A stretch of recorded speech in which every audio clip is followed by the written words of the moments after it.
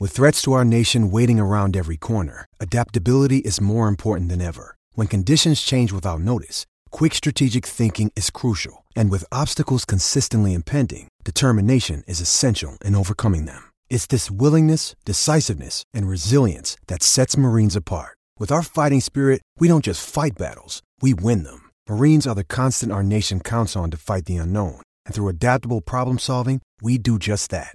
Learn more at marines.com. 1 week under your belt, where's things sitting? Yeah, it was a really good week. We got four practices done.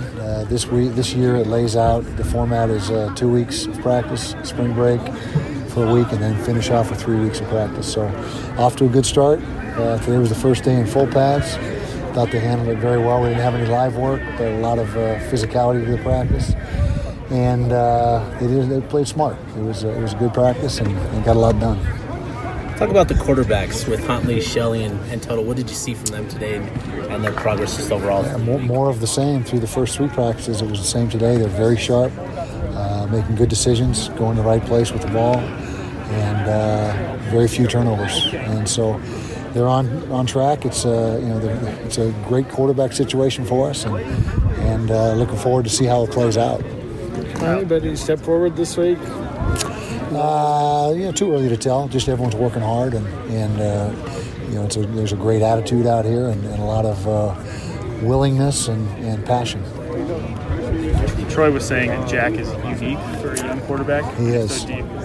Mature beyond his years beyond his age by years. I mean, you think he's a 28-year-old veteran out here, but he's he should still be in high school. When you consider that, it's remarkable what he's doing and how he carries himself and how he handles himself. He was voted on the leadership council after being here for like a month, and so that's a sign right there of what his teammates think of him so far.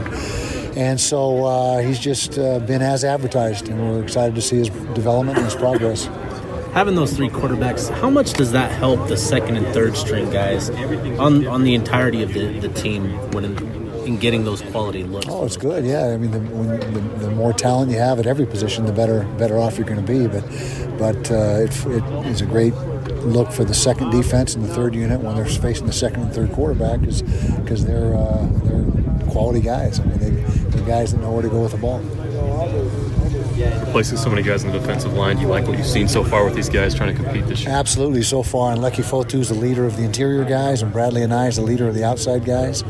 And we feel that we're going to be deep and talented at that position. We're still waiting on 2 or 3 guys that will be here in the summer from this recruiting class. And so we think when all is said and done, it's going to be a really good group. Does Bronson Boyd have the intangibles to be a premier guy?